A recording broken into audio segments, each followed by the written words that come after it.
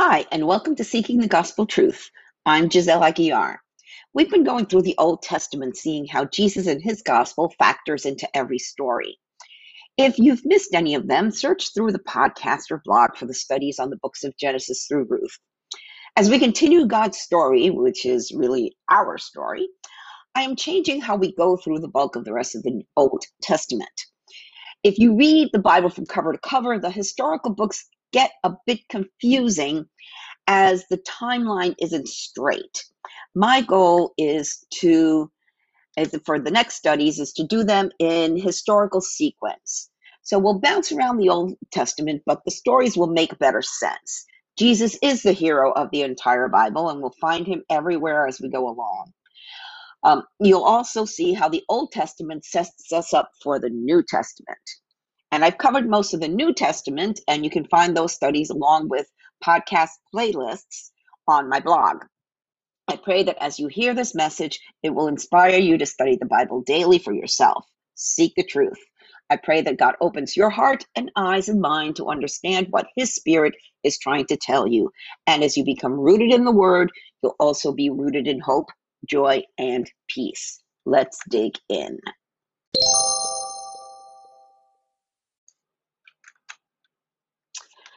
1 Samuel 31 and 2 Samuel 1, the end of an era, the start of a new one. David warns his enemy and his best friend. King Saul knew his days were numbered. He summoned Samuel from the dead only to hear that he and his sons would soon die.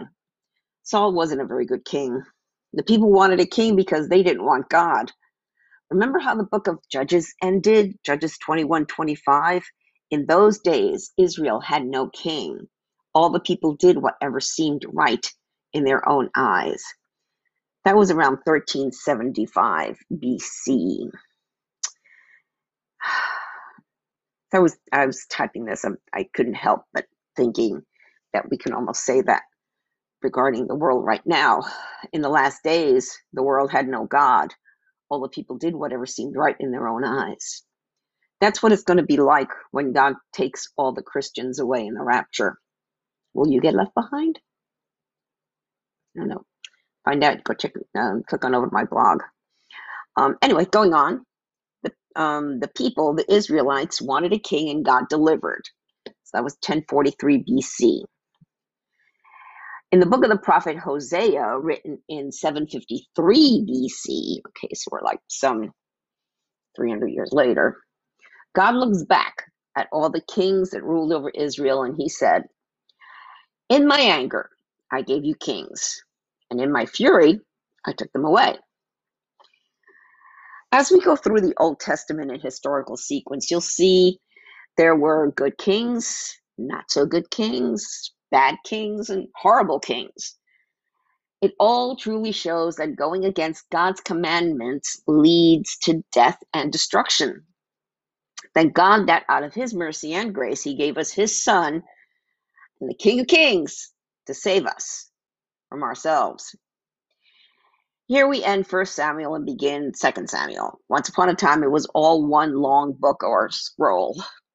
Scholars figure that Samuel wrote up until his death in 1 Samuel 25. Then the prophet Nathan, whom we'll meet soon, wrote the rest. A fair warning, war is never pretty. Nevertheless, it is part of world history and the stories must be told. Let's dig in. We're going to start 1 Samuel 31, Saul's final battle. So we're in 1010 BC. Now the Philistines attacked Israel, and the men of Israel fled before them. Many were slaughtered on the slopes of Mount Gilboa. The Philistines closed in on Saul and his sons, and they killed 3 of his sons, Jonathan, Abinadab, and Malchishua. The fighting grew very fierce around Saul, and the Philistine archers caught up with him and wounded him severely.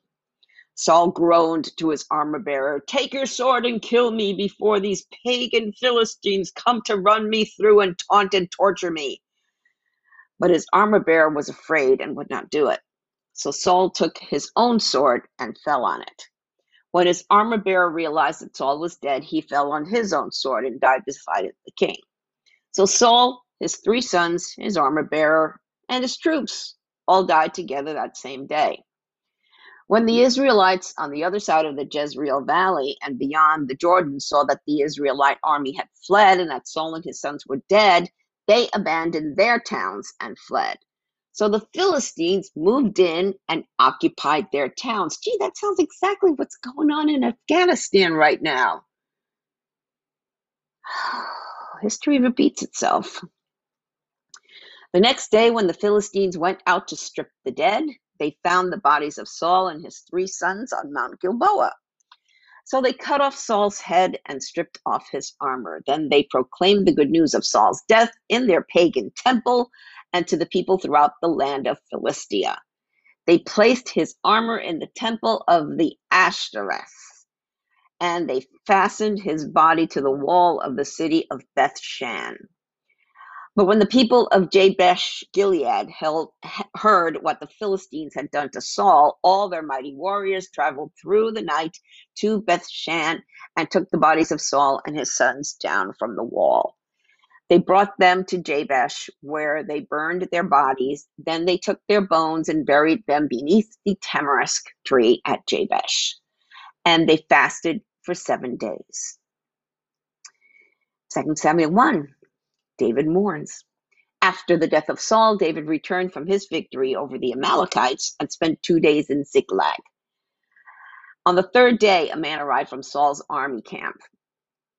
He had torn his clothes and put dirt on his head to show that he was in mourning.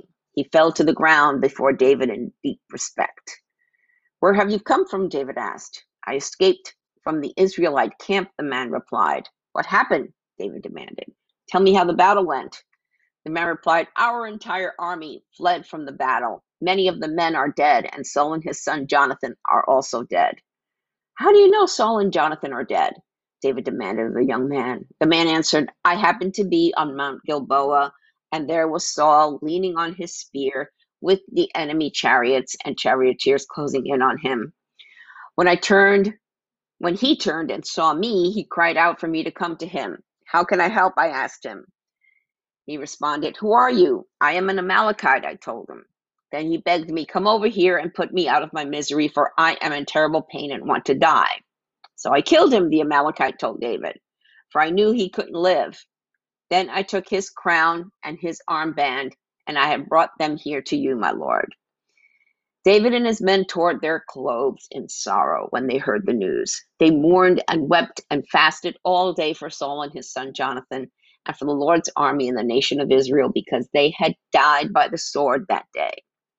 Then David said to the young man who had brought the news, "Where are you from?" And he replied, "I am a foreigner, an Amalekite who lives in your land." "Why were you not afraid to kill the Lord's anointed one?" David asked. Then David said to one of his men, "Kill him." So the man thrust his sword into the Amalekite and killed him. "You have condemned yourself," David said, "for you yourself confess that you killed the Lord's anointed one." David's song for Saul and Jonathan. Then David composed a funeral song for Saul and Jonathan, and he commanded that it be taught to the people of Judah. It is known as a Song of the Bow, and is recorded in the book of Jashar, which is also known as the Book of the Upright. "Your pride and joy, O Israel, lies dead on the hills. Oh, how the mighty heroes have fallen. Don't announce the news in Gath. Don't proclaim it in the streets of Ashkelon, or the daughters of the Philistines will rejoice and the pagans will laugh in triumph. O mountains of Gilboa, let there be no dew or rain upon you, nor fruitful fields producing offerings of grain. For there the shield of the mighty heroes was defiled. The shield of Saul will no longer be anointed with oil. The bow of Jonathan was powerful, and the sword of Saul did its mighty work. They shed the blood of their enemies and pierced their bodies of mighty heroes. How beloved and gracious were Saul and Jonathan. They were together in life and in death. They were swifter than eagles, stronger than lions. O women of Israel, weep for Saul, for he dressed you in luxurious scarlet clothing, in garments decorated with gold. Oh, how the mighty heroes have fallen in battle. Jonathan lies dead on the hills. How I weep for you, my brother Jonathan. Oh, how much I loved you, and your love for me was deep, deeper than the love of women. Oh, how the mighty heroes have fallen, stripped of their weapons. They lie dead. Wow. Here's some points to ponder. These are a couple of heavy chapters. Well, given that, here are some things to think about. Suicide is horrible. I've known 2 people personally who died that way. A person who commits suicide is more concerned of people's judgment than God's judgment. That was Saul's case. Obviously, there are real medical issues that lead people to suicide, even born-again Christians. But that's not my field of expertise by a long shot. If you have someone in your life who's taken this route of hopelessness, talk to a pastor or a Christian counselor. It's interesting that the Philistines took Saul's armor to their pagan temple as a war trophy. Remember when they took the Ark of the Covenant and put it in the temple of the pagan god Dagon? David cries over the death of Saul, his king, and his best friend Jonathan. David didn't have loving marriages. Jonathan was his best friend, and he missed him dearly. Earlier this year, I lost 2 of my best friends, one to cancer and one to COVID. They passed within 4 days of each other. The one good thing is that they were both born-again believers, and I know that I will see both of these beautiful ladies in heaven one day. You'd think David would be happy about Saul's death, as it meant that he now could take his rightful throne. However, recall that David, a man out of God's own heart, didn't kill Saul when he had not 1 but 2 opportunities handed to him. Jesus cried over Jerusalem, the city where he was going to be tried, mocked, tortured, and crucified. As he approached Jerusalem, he saw the city. He wept over it and said, if you, even you, had only known on this day what would bring you peace, but now it is hidden from your eyes. And that's from Luke 19, verses 41 to 42. Another similarity is when Jesus told us to love our enemies. Matthew 5, starting in verse 43. You have heard that it was said, love your neighbor and hate your enemy. But I tell you, love your enemies and pray for those who persecute you, that you may be children of your Father in heaven. He causes his sun to rise on the evil and the good, and sends rain on the righteous and the unrighteous. If you love those who love you, what reward will you get? Are not even the tax collectors doing that? And if you greet only your own people, what are you doing more than others? Do not even pagans do that? Be perfect, therefore, as your heavenly Father is perfect. And also in Luke 6, starting in verse 35, love your enemies, do good to them, lend to them without expecting to be repaid. Then your reward from heaven will be very great, and you will truly be acting as children of the Most High, for he is kind to those who are unthankful and wicked. You must be compassionate, just as your Father is compassionate. How about praying for terrorists or even the opposing political party? Seriously. When you do this sincerely, bitterness will leave your heart. That's better than posting insults and arguing on social media. And over in my blog, I embedded a video, which is a very appropriate reading of scripture. And it so happened that tonight, Amir Sarfati and Matt Golay of Behold Israel did their public reading of scripture on the Psalms and healing. Our world needs healing. So click on over to my blog. You'll enjoy it. It's not that very long. Where you spend eternity is your choice. Heaven or hell. Really, it's your choice. And there's a choice you have to make while you're here still living on earth. Once you're dead, that's it. A moment after you die, you'll either be with Jesus in heaven or the furthest away from him a soul could possibly be in hell. And yes, hell does exist. And by the way, there is no such thing as purgatory. That doesn't exist. It's up to you. If you're not sure if you're saved or not, if you truly want to be born again and have the assurance of salvation, receive the Holy Spirit and get a one-way, nonstop ticket to heaven, and that you won't be left behind at the rapture, what you have to do is sincerely, honestly repent and invite Jesus into your heart, surrender your life to him, and you will receive the gift and confident hope of eternal life. If you don't know what to say, if you don't know what to do, there's a prayer in the show notes.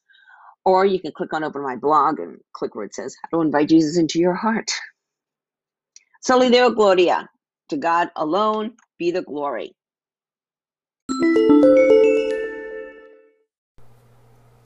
Thank you for listening to this episode. I pray that the Holy Spirit, the author of Scripture, touched your heart to reveal the gospel truth that our hope of salvation is through Jesus Christ alone. If you have any comments or questions, feel free to reach out to me via my website or social media. I encourage you to read the Bible daily and seek the truth for yourself. I recommend that you download 2 free Bible study apps, the YouVersion Bible app and Through the Word. Friends, we are living in strange, crazy times, the last days, the end times. But know that things aren't falling apart, they are falling into place.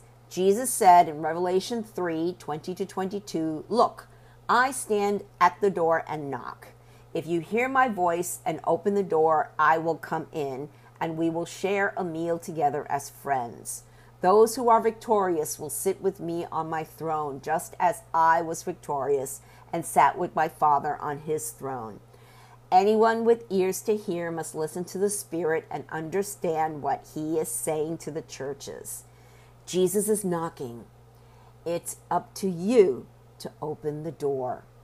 Peter told us in 2 Peter 3:9, the Lord isn't really being slow about his promise, as some people think. No, he is being patient for your sake. He does not want anyone to be destroyed or perish, but wants everyone to repent. Jesus is coming back soon. Are you ready? Repent of your sins and invite Jesus into your heart right now. If you don't know what to say, there's a prayer in the show notes and on my blog. Jesus said in Matthew 24:14, "And the good news about the kingdom will be preached throughout the whole world, so that all nations will hear it, and then the end will come." Soli Deo Gloria. To God alone be the glory.